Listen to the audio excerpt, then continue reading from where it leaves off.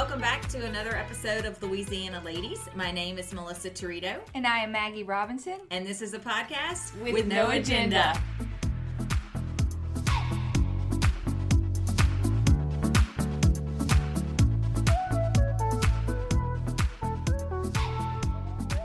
We would love if you guys would subscribe to the podcast, and that way you never miss a new episode. Additionally, when you subscribe, if you could rate and review, we would really appreciate that as well. We are also on social media, both Instagram and Facebook, so please give us a follow at Louisiana Ladies Podcast. And Maggie? You can reach us at our email address, louisianaladiespodcast@gmail.com.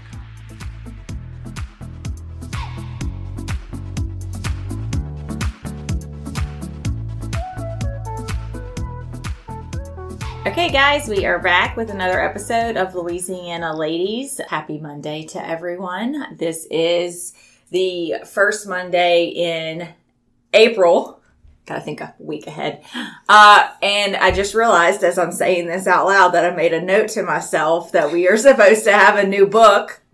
So do we want to do like a candid pick a book of the month? Did we already do the Midnight Library?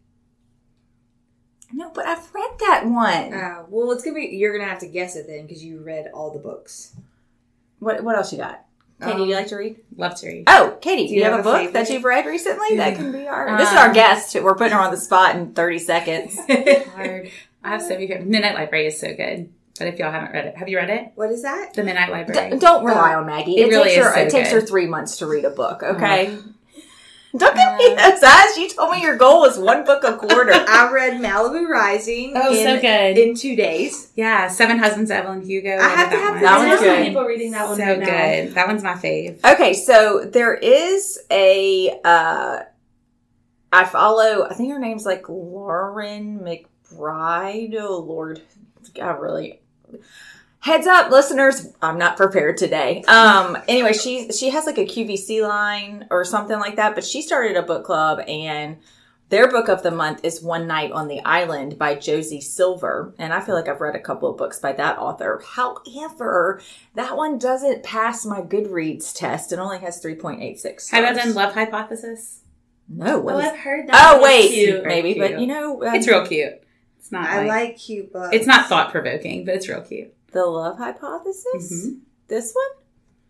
Yep. That's cute. Yeah, I've heard of that. I have not read that because It's really good. Okay. The cover is deceiving. It's cute. By Allie Hazelwood. I think it looks cute. Wait, okay. let me see. Hmm? I feel like I've seen a different cover of it. Possibly. I feel like there's another book not with the Similar? same name, but Okay. It's worth it. It's a good Look one. at the ratings. Look, I Yeah, would. the ratings are okay. that So one. thank you, Katie Jenkins. welcome. You just bailed us out. So the Love Hypothesis by Allie Hazelwood is our April book of the month for Louisiana Ladies. It has 4.38 stars on Goodreads with 383,000 ratings.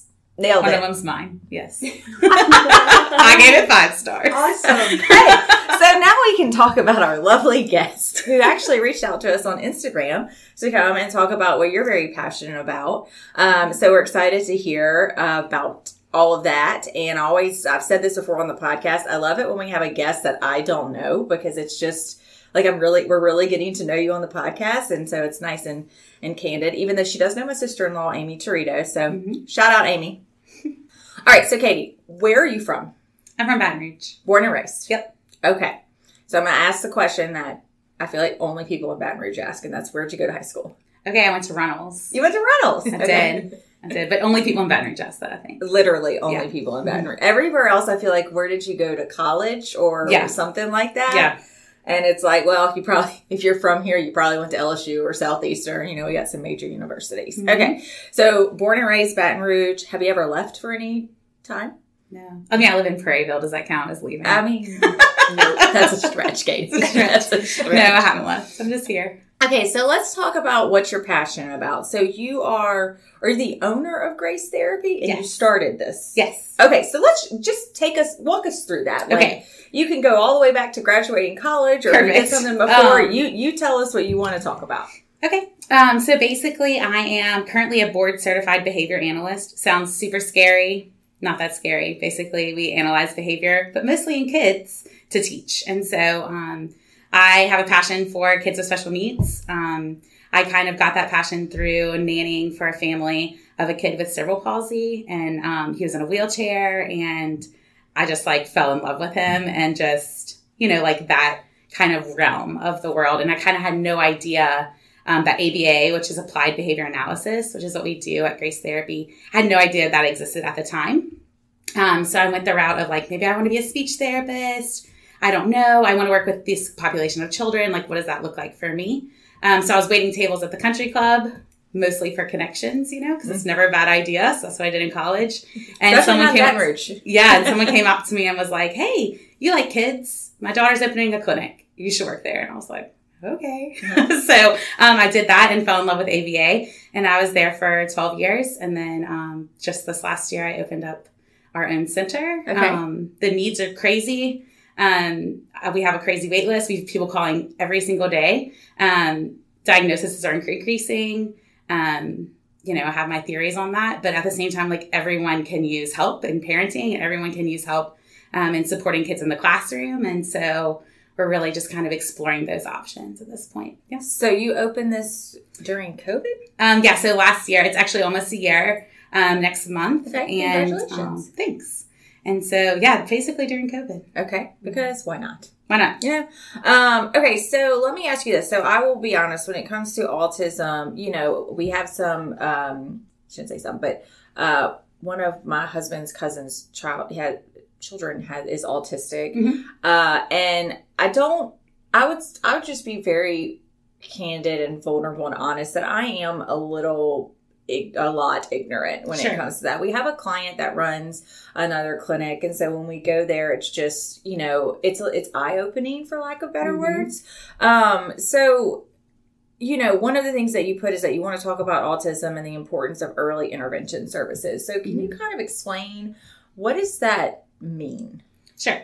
So basically, why autism is so intimidating to people, in my opinion, is that it's a spectrum. So like you may meet one child with autism and people say, now you've met one child with autism, because they're all different. And so it's really interesting. To me, it keeps it exciting, but it's also really hard to, like, there's no one and done treatment, right? Like, okay, you skinned your knee, we put a Band-Aid on it and we clean it. That's not really how it works in the autism world. And so, it can look anything from non-vocal, lots of what we call stereotypy, so like hand flapping or stereotypical things you would think of when you think of autism. That's kind of where that comes from. All the way through, people always ask about Rain Man, which is really not the norm at all, or Asperger's. So sometimes that's lumped in with autism. I think now it actually is officially there. And so for us, it's like early intervention is key, especially right now, because what's happening is, and this is what I have seen in my practice, is that basically kids who are born in COVID are now going back into schools, and then parents didn't realize, if you don't have any other kids and you just have one kid at home and no one's really being exposed to them during that time, they're missing out on those key times of like, hey, maybe their language is a little bit delayed, or, maybe we should keep an eye on, toy play or social skills, or even looking at some eye contact stuff. And so, or we're also seeing the kids who maybe got pulled from daycare, went home and quarantined around 2, and then it delayed the diagnosis process until now we're seeing them at 4 and 5. Okay. So it's a little bit like early intervention to me is key right now, because I think people are they feel like they've waited long enough, or they're like told sometimes to sit back and wait, and it's just not as effective. So. Okay. So I would think that somebody who has their, first child may or may not be familiar with what exactly to look for, because okay. So, by the way, I do not have children. So okay. I live through the Amy Torito, who has 3, and my sister who has 2. In fact, just to let everybody know, I went and picked up Major from track yesterday, and he was like, hey, what are you doing here? You surprised him? Yeah, but I just think that if you don't know, or maybe your pediatrician, I'm not sure, if a pediatrician is skilled in that area, it seems like a very special skill set. They might say that. I could see them saying, okay, this seems a little delayed, but, maybe it's just going to take your child a little bit longer, So I guess if somebody has some concerns about maybe abnormal behavior or something that's, just not, it seems delayed. the best thing for them to do is try to get a consultation or something? Yeah. And that's with like somebody like you, or is that with a doctor? I mean, no. So it's a little bit tricky. A lot of times you need to go to like a psychologist, a neurologist, a developmental pediatrician. Typically the first line is, honestly, if your kid's in school, the teacher's going to say like, hey, maybe you should go get what we say so I'm partnered with Grace Life Preschool. And so we say a lot of times like, hey, I think you should go get a full eval. Like, in my opinion, it's super important for a professional to kind of lay eyes on a kid and tell you, hey, here's what we think. Let's get this looked at. And then that way they can set you up. Because not only are they going to get those services, but a lot of times the insurance coverage comes with the diagnosis. Okay. And so that's a big piece of like, hey, this is really expensive therapy. All these things are really expensive. But when you get a diagnosis, they now meet medical necessity. And so, it's important to have that piece as well. You can't just private pay. You could, but it'd be very expensive to just private pay everything. And so, yeah, if you're concerned, I would say reach out to your pediatrician. If your pediatrician's not on board and saying wait, and you feel like I don't want to wait, I would start looking into options of who doesn't require a referral. There's several psychologists in town that don't require a pediatric referral to actually get an evaluation. Okay. Mm-hmm. And do you find that I would... If I put myself in a parent's position, I would think that this could be very difficult on the parents, depending on the severity of the diagnosis. Remember, were you with me when we went to the client? They're off of Segan Lane, and it was pouring down rain. Okay, so we went to go visit. We went to go see them, and this lady walked in with her kid, and I mean, you could just tell. I don't remember if you were with me. You told me about it though. You could just tell that it had been a rough morning for this parent, and it really broke my heart, because so when we were there, they were telling us, it's things like storms, thunder, all of these things can affect these kids. And that just breaks my heart, know? So I guess if you get a diagnosis at that point, or is the child diagnosed with, I'm going to say spectrum. I've heard on the spectrum, but is that just something that evolves over time, or that's watched? Does it matter in terms of treatment? I mean, or I don't know if it's treatment. Treatment's right. Okay. It's a medical diagnosis. We treat it with medical necessity, basically. So medical treatment.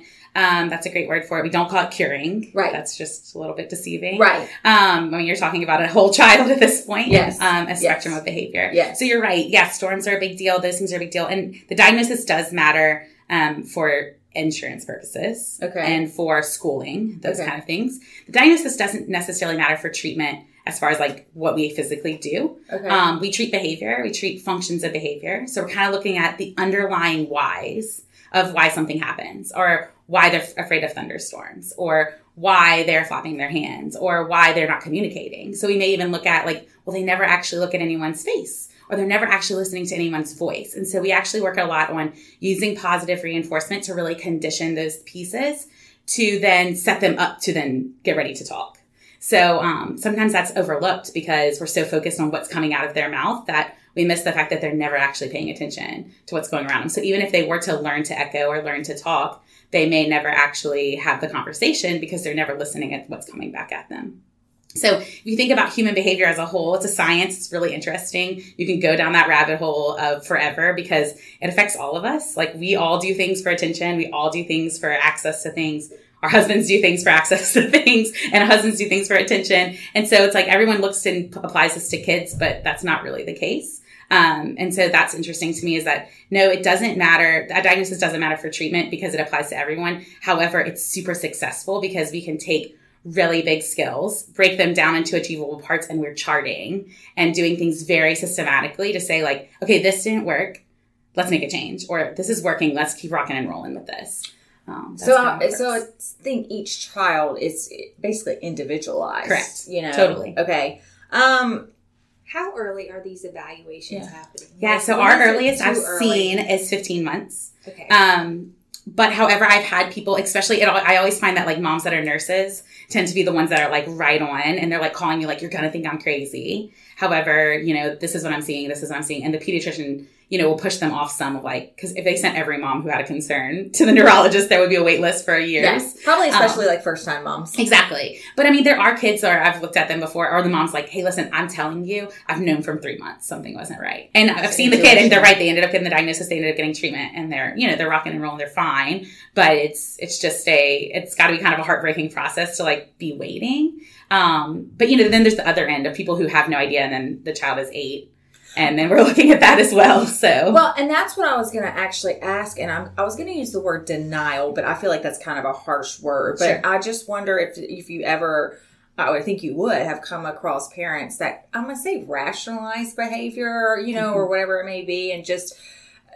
Because to me, the parents need to be on, and I know this is easier said than done, by the way, listeners, but I would think that the parents need to be on board and maybe even go through some therapy themselves in terms of acceptance of the diagnosis and the treatment. But just from that little bit, I kind of want to talk a little bit more about treatment and I'm going to say success rates, but sure. Katie, I'm an accountant, not what you do. So, I think that it sounds to me like there's a lot of hope that just because you have this diagnosis, even though if it's really young, and yes, it's every parent knows it's going to be for the rest of the child's life, into adulthood. Can you kind of just talk about that? You said early intervention is key, but when you say they're fine, is it where they are able to live by themselves and get a job? I mean, and I'm sure that's individualized. I'm just kind of wondering, all the therapy is to, I would assume, be able so that the child can grow into an adult and live as, I'm going to say normal, but as standard of a life as possible. Yeah. So I like to refer to things as support levels. So, and I think even the diagnosis has kind of gone towards that. You get level 1s, 2s, and 3s. And it's all based on how much support would this person need? Because we're talking about them as children. However, I know plenty of adults right now that have gotten diagnosed with autism. They're married and they're older and then they're realizing wait a second, all of this kind of applies to me. And you'll actually, there's actually some fiction books that a lot of authors are even incorporating this in, especially with women, because I think I know which one. Yeah, there's actually 3 or 4 out that are really popular right now that this happens that way. Including maybe the one you're going to read this month. Okay. And so I think it's really important that people kind of look at that as, how do we get there? And what does that look like as a diagnosis from the parent's perspective as well? Because we talked about there is some denial, because I always talk about it as the stages of grief.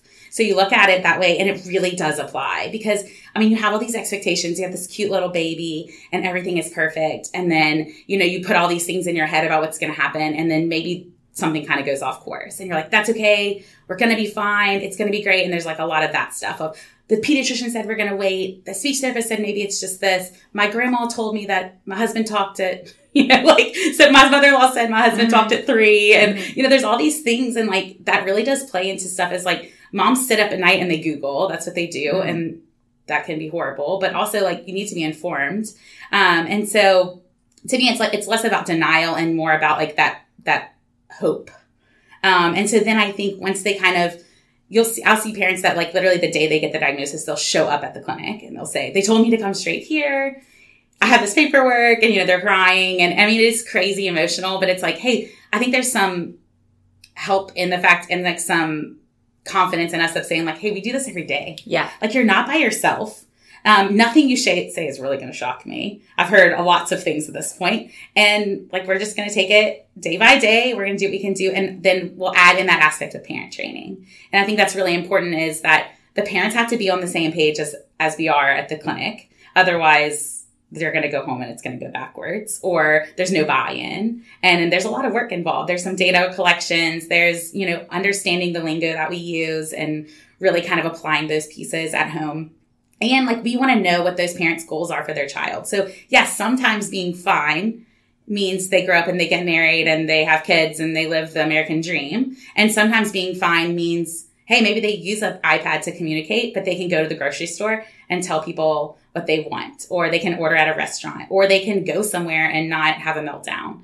And so I think it's important to kind of look at the child individualized. We take everything, we do an assessment, and then we say, okay, here you are.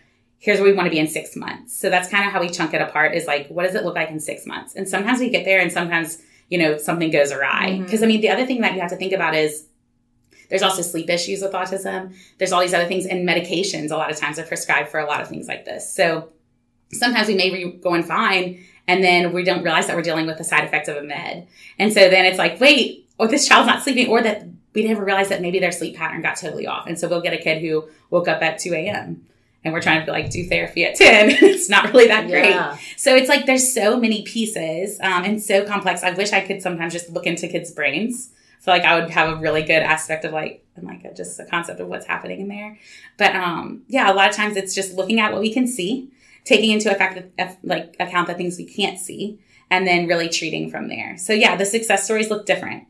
I have a lot of kids that go to school. That's obviously our goal. But I mean, I have a lot of kids who come to me at 4 non-vocal. And so what does that look like for them? How do they protect themselves? Yeah. Because like, you know, like the risk of someone taking advantage of you if you're an adult that can't speak is really, really great. I mean, like that is a huge risk. And so it's like, you've got to really take into account, like, how do we protect them? Who supports them? What does that look like? And we've even worked with parents, like connecting them with people who can talk about like, what happens if something happens to these parents? Does it go on the sibling? Does it, like, where do they go? So, I mean, there's like so many crazy things to think about. But it's like for us, it's get them in, get them services, and let's look at what we'd be dealing with then. But of course I have parents who show up on the first day, they're like, will he get married? I'm like, I have no idea. Well, they're probably panicking. Yes, like I am a panicky type of person. I would be panicking and trying to, you know, what does the next 20 years look like? What if something happened to me? You know, what's going to happen? I mean, I just feel like, and I don't know if part of that is just because probably ignorance, like somebody like myself, you know, it sounds terrible or scary, and it's unknown to a lot of people. But like you said, they're not alone. And that's why there's professionals like you guys. So let's kind of talk about your center and, you know, what are the services that you're providing? So sure. I know it depends on the child, but just kind of give us a summary. No, so we basically do like 90% of our services are one-to-one applied behavior analysis therapy. So we are doing everything I just talked about, like assessing, breaking down skills, doing those things. They work one-to-one with a therapist. We also have a piece where we are partnering with Grace Life Preschool, and we're doing like a developmental pre-K. So those are for the kids who they don't need one-to-one all day. They need to be around other kids. We need them in a preschool environment, but they need more support than what other preschools can give them. And so honestly, that area is huge because there's so many people who are kids who are getting kicked out of other schools and they don't really have a diagnosis. Sometimes they don't need one. Sometimes they just need the skills to be really taught to them in an environment where that can be taught and then get them out. And so we had that piece. And then we also allow speech therapists and occupational therapists to come in on site. I would love to hire one. I just can't find one right now. Hiring is my biggest issue at the moment.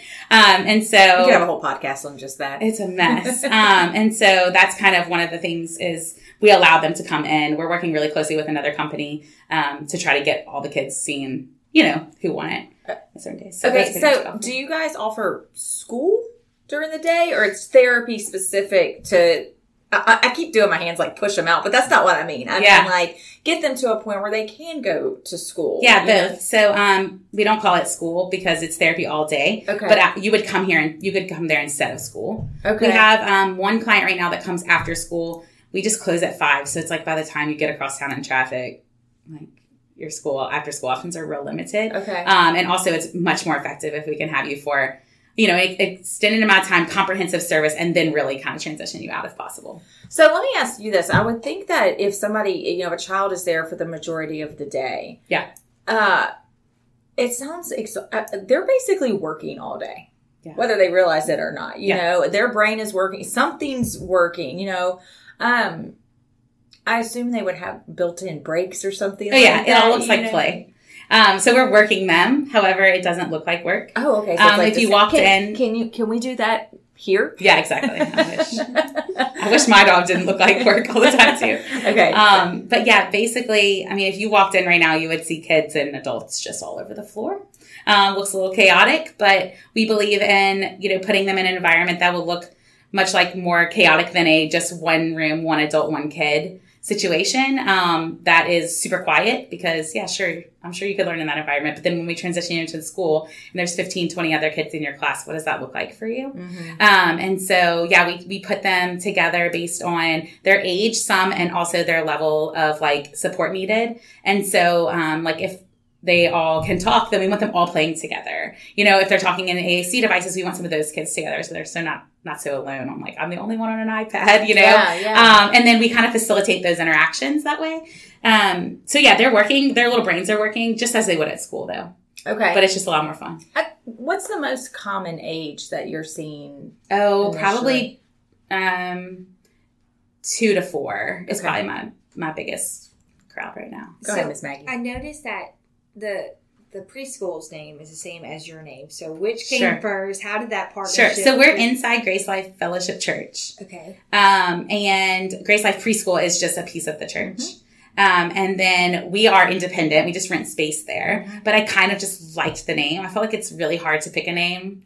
Mm-hmm. So I just went with it because it's like if I'm planning to have another location at some point, so it won't be weird to be Grace Therapy Center there. It's just confusing now because we also have Grace Christian Counseling in the building.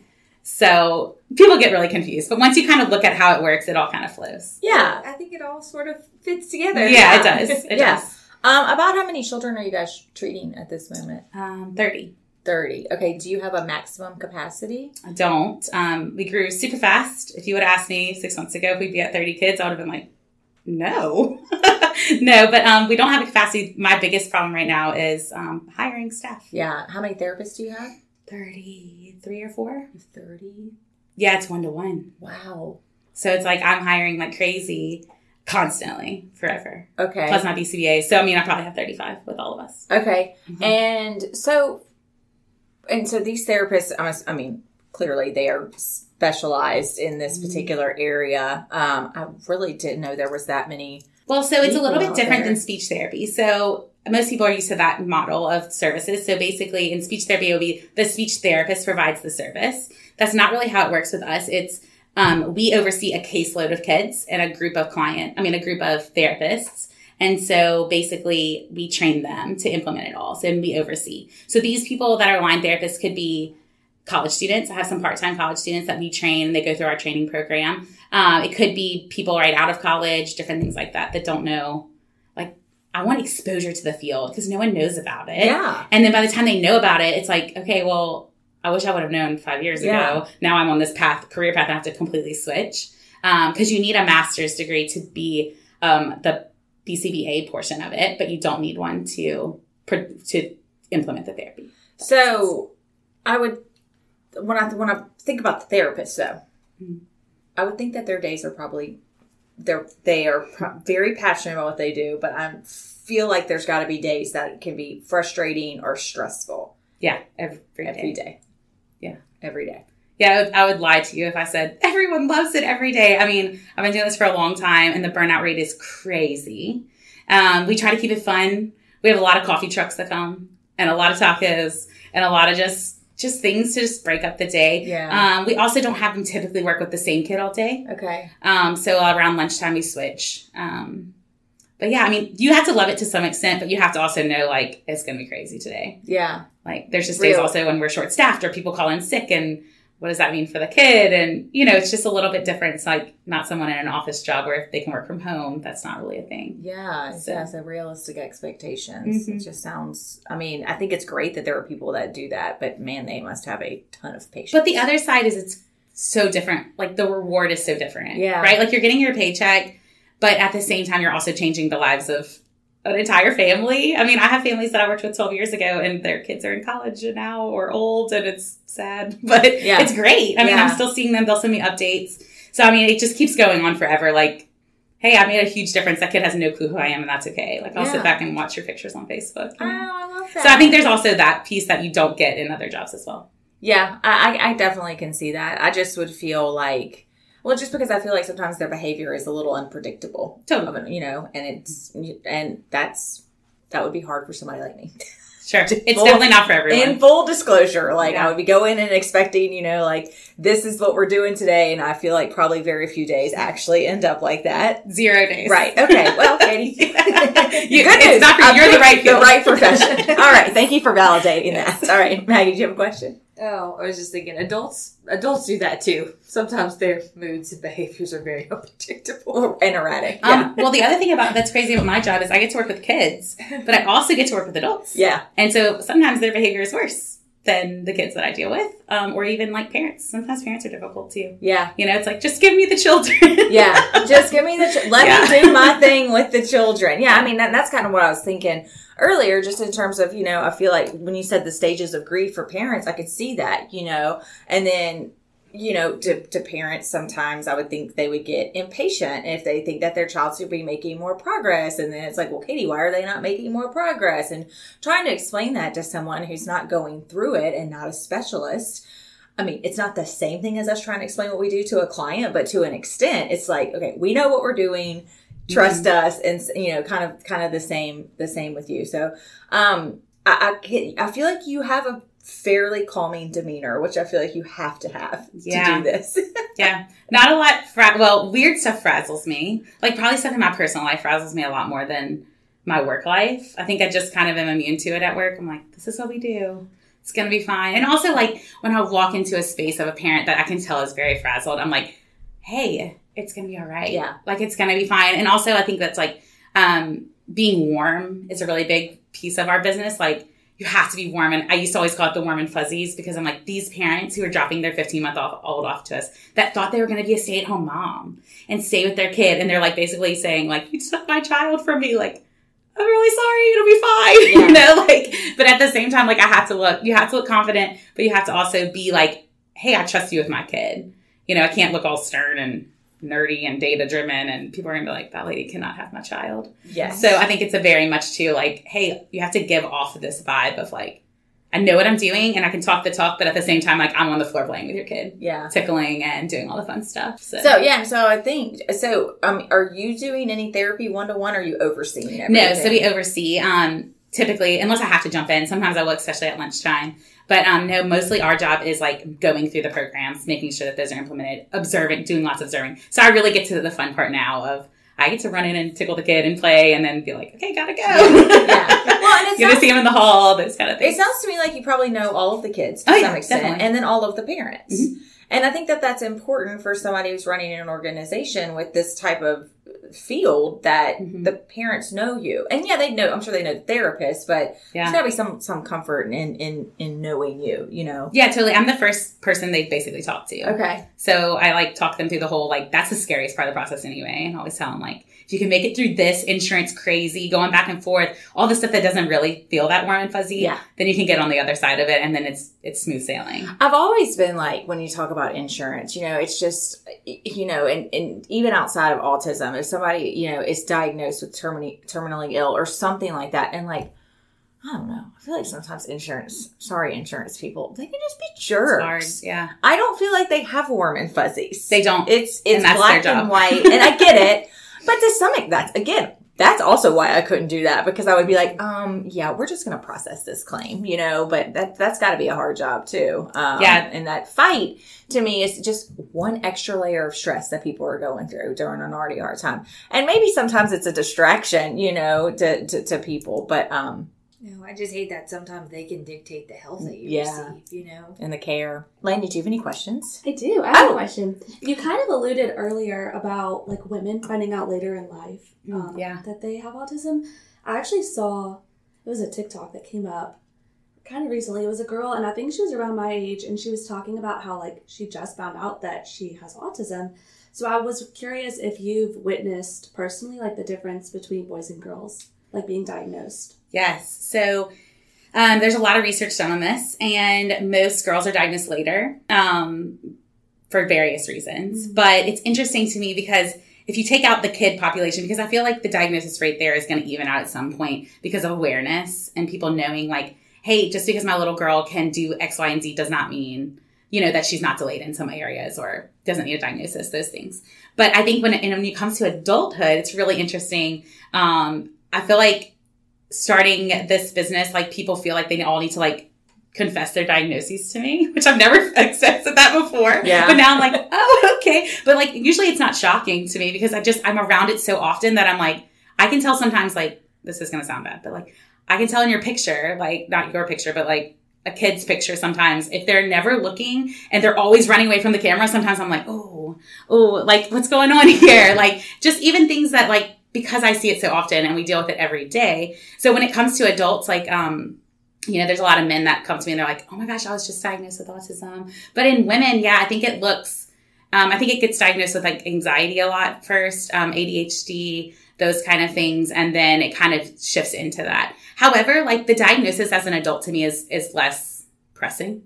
If you've learned to cope with it, a lot of people are in counseling that realize that they have it and they're already in counseling because they've already sought those services because you wouldn't go do intensive therapy with me. That wouldn't make a lot of sense. But there are a lot of counselors in town who are really good at walking you through like self-management of your behavior and executive functioning skills and all those things. But those all are also related to ADHD. So I think there's less adult women seeking a diagnosis. I feel like sometimes the men, their wives prompt them to get a diagnosis, or they realize like, oh my gosh, you know, I didn't know that I was this rigid and this had to happen this way. And if I didn't, I was like this. And so then they kind of realize in that aspect that, hey, maybe I need a diagnosis. But like I said, the treatment as an adult is learning the skills to function in life. And what does that look like for you? And a lot of times it just means picking a career that you're really great for.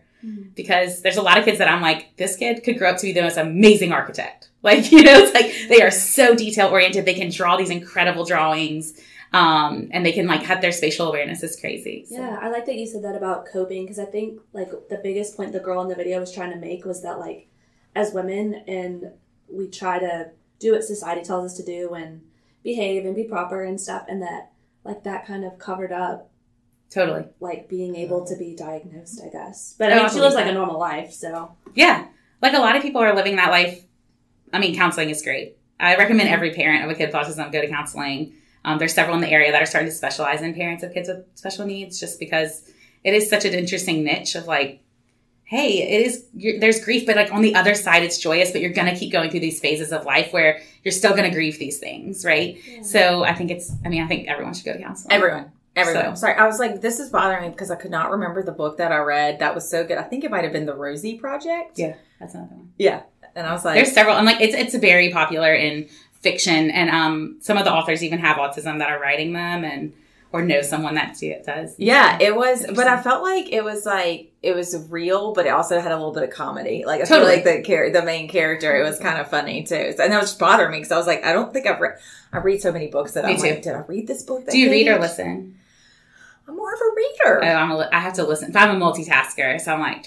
I have tried to listen. Yeah. I even try to listen to like professional type books, but yeah, I mean, I can go through books like it's nobody's business. Mm-hmm. I have a pretty specific question. Okay, ask away, Maggie. Because you mentioned some of the goals being to not have a meltdown. Yeah. So I'm just wondering, when it comes to children and meltdowns, like, is the way that you would handle a meltdown with someone on the spectrum the same as you should be handling it with someone not? Like, how do y'all handle meltdowns? Do they stay in the room or? Yeah, it's so difficult because it would depend on, like I said, the function of the behavior. So like, why did the meltdown occur? So like, say this happened in the pre-K environment, because that's where we see it. Sometimes we see a lot of meltdowns because there's a lot of things not going your way, right? When the preschool day is moving on and you're not happy about it.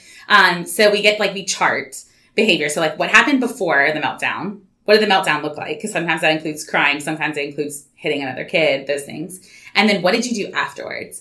And typically I require the teachers to have like a couple of days of data or a couple of meltdowns worth of data. So we can take a look and say like, okay, well, it was every single time that you transitioned from recess to something else. So I always tell parents like, hey, a lot of people struggle with transitions.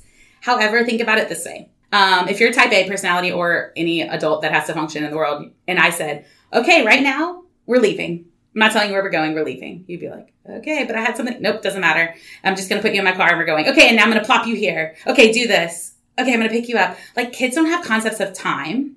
That doesn't come until later. They don't really understand why they have to do things they don't want to do. Some adults don't understand why we have to do things we don't want to do. And so it's like we function by planners and calendars and reminders. And I mean, I forgot my kid at school last week and like all of these pieces. But then we're like, I don't know why this kid's upset that he had to come in from recess. It's like, well, I don't know if anyone would explain to him. So a lot of times we recommend, like, easy recommendations would be practice transitioning from something fun to something fun. Because at home, especially, we're like, hey, okay, we're all done playing. We're going to take a bath. Or we're all done playing. It's time for bed. And it's like, it's always from something fun to something not so fun. And so practicing those things. And then also, like, in the meltdown situation, like, what is the actual, like, with my own kids, I'm always like, how much sleep did you get? Like, that's always my first thing, because I'm like, I'm not going to go over here and punish you for something that, like, I may have done to you. And at the same time, like, maybe you just need a moment. But if I go and interact with you in the middle of a meltdown, if someone interacts with me in the middle of my meltdown, it gets worse. So, like, you always have to just be looking at, like, why is this happening? What does that look like? What other setting events are going on? And, you know, like, can this be diffused if I just leave it alone for a second? If it's a meltdown over something that they want, and you'll see this meltdown all day long, and you cannot, like, say you're in Target and there's always a meltdown in Target. Okay, well, maybe we need to look at, like, what's that going on? I always also look at, like, how often the meltdowns are happening and how long they happen for. So those are what always be red flags for me. But there's, like, ways that we can track it. And, like, I work with a few families who, like, I don't actually work with their child at all. I just work with the parents. And so we are, like, tracking behavior and going back and forth. And I've really met the kid one time.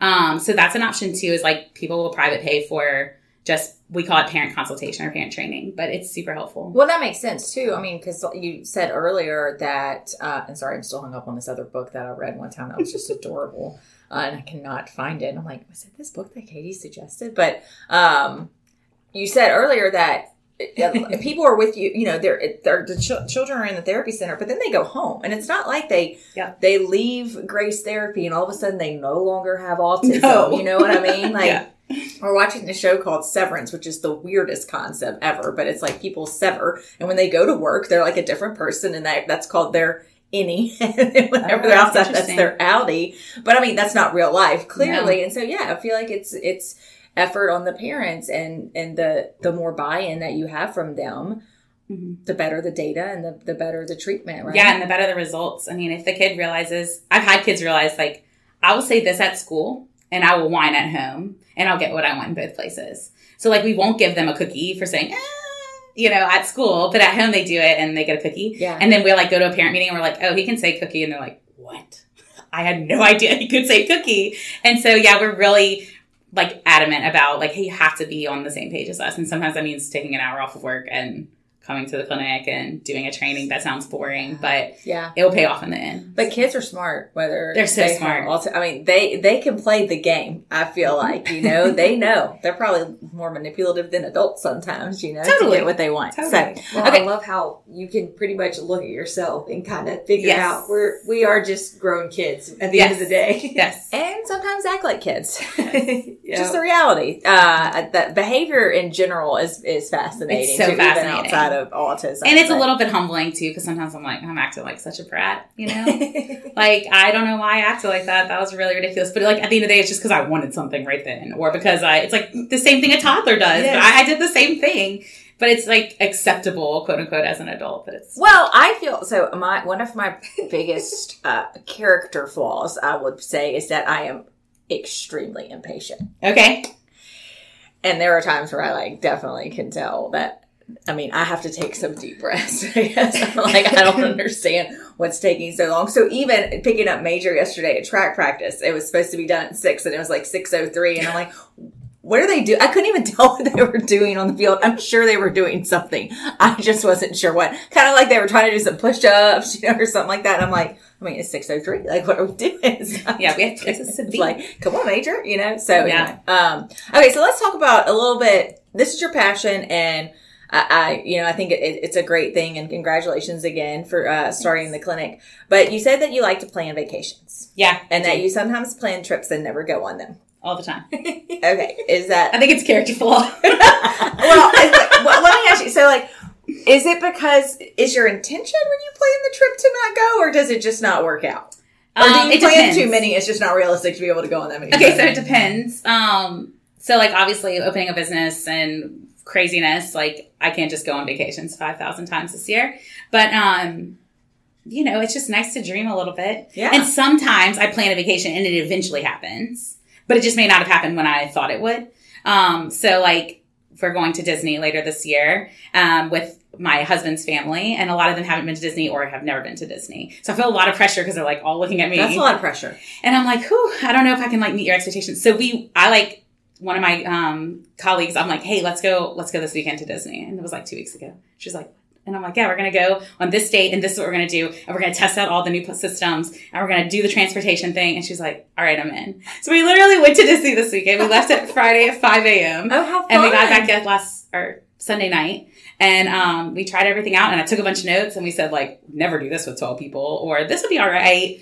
So some of them end up working out. But so you do, Test drove it. you could do that. So you fun. could do that as your side gig. I could, but I don't need a side gig. Yeah, you don't need a side gig. And I'll do it for people I love, but I'm not going to go and like, I feel like my personality flaw would be definitely like, oh, cool. I don't care if you ride that ride. Good luck. Like, because I don't really have like an invested in it. Yeah, I do not like to plan vacations, Yeah. and I feel like this really surprises people. I don't like to do a lot on vacation. Yeah. So, and I would say I'm probably way more go with the flow on vacation because That's I awesome. don't feel like making decisions on vacation. Yeah, it depends. Where do you want to eat? I don't care. What do you want to do? I don't care. You know, like we can lay around all day and I can read a book. Like I just, Yeah. I get the decision fatigue is real, you know, so. I feel I feel that way on adult vacations. But when you add my kids in, I do not want them saying, Mom, what That's are you doing true. now? What are we doing next? Like, then I have to make 5,000 decisions on the fly.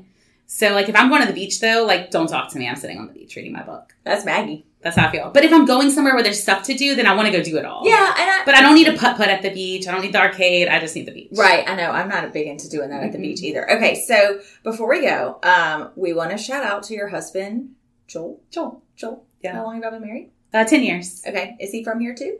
Yes. Oh, born and raised? Born and raised. Oh, look at All us. our families live here, so we're stuck here forever. I mean, Awesome. same, you know, Yeah. I'm like, maybe I'll move when I retire. And I'm like, no. No, I won't, because then my kids will be here. Yeah. And then my parents will be here and then my nephews will Exactly. be older. And I'm like, I just have to get a second home or something Yeah. like that. So, And full disclosure, I did another podcast and forgot to shout out to him and shout out to other people. So I owe him big on this. oh, sorry, Joel. We'll make sure to put you in the social. Super shout out, Joel. Yeah, So sometimes I shout out to my husband, but it's not like a good shout out. It's more like a call out. And he's Oh. like, babe, Yeah, people whoops. are listening. And I'm like, I know, I forget about that sometimes. Sorry, Patrick. Patrick's great. Okay, and your favorite food is Greek food. Yeah, Yeah. love it. Does Joel like it? Yeah, but he gets sick of it. Yeah. He stops asking me what I want.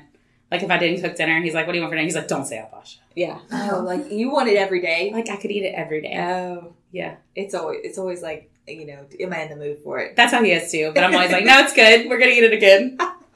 And then the favorite vacation you've been on is Leavenworth, Washington? Yeah, so we actually, one of my kids wanted to see snow last year. Okay.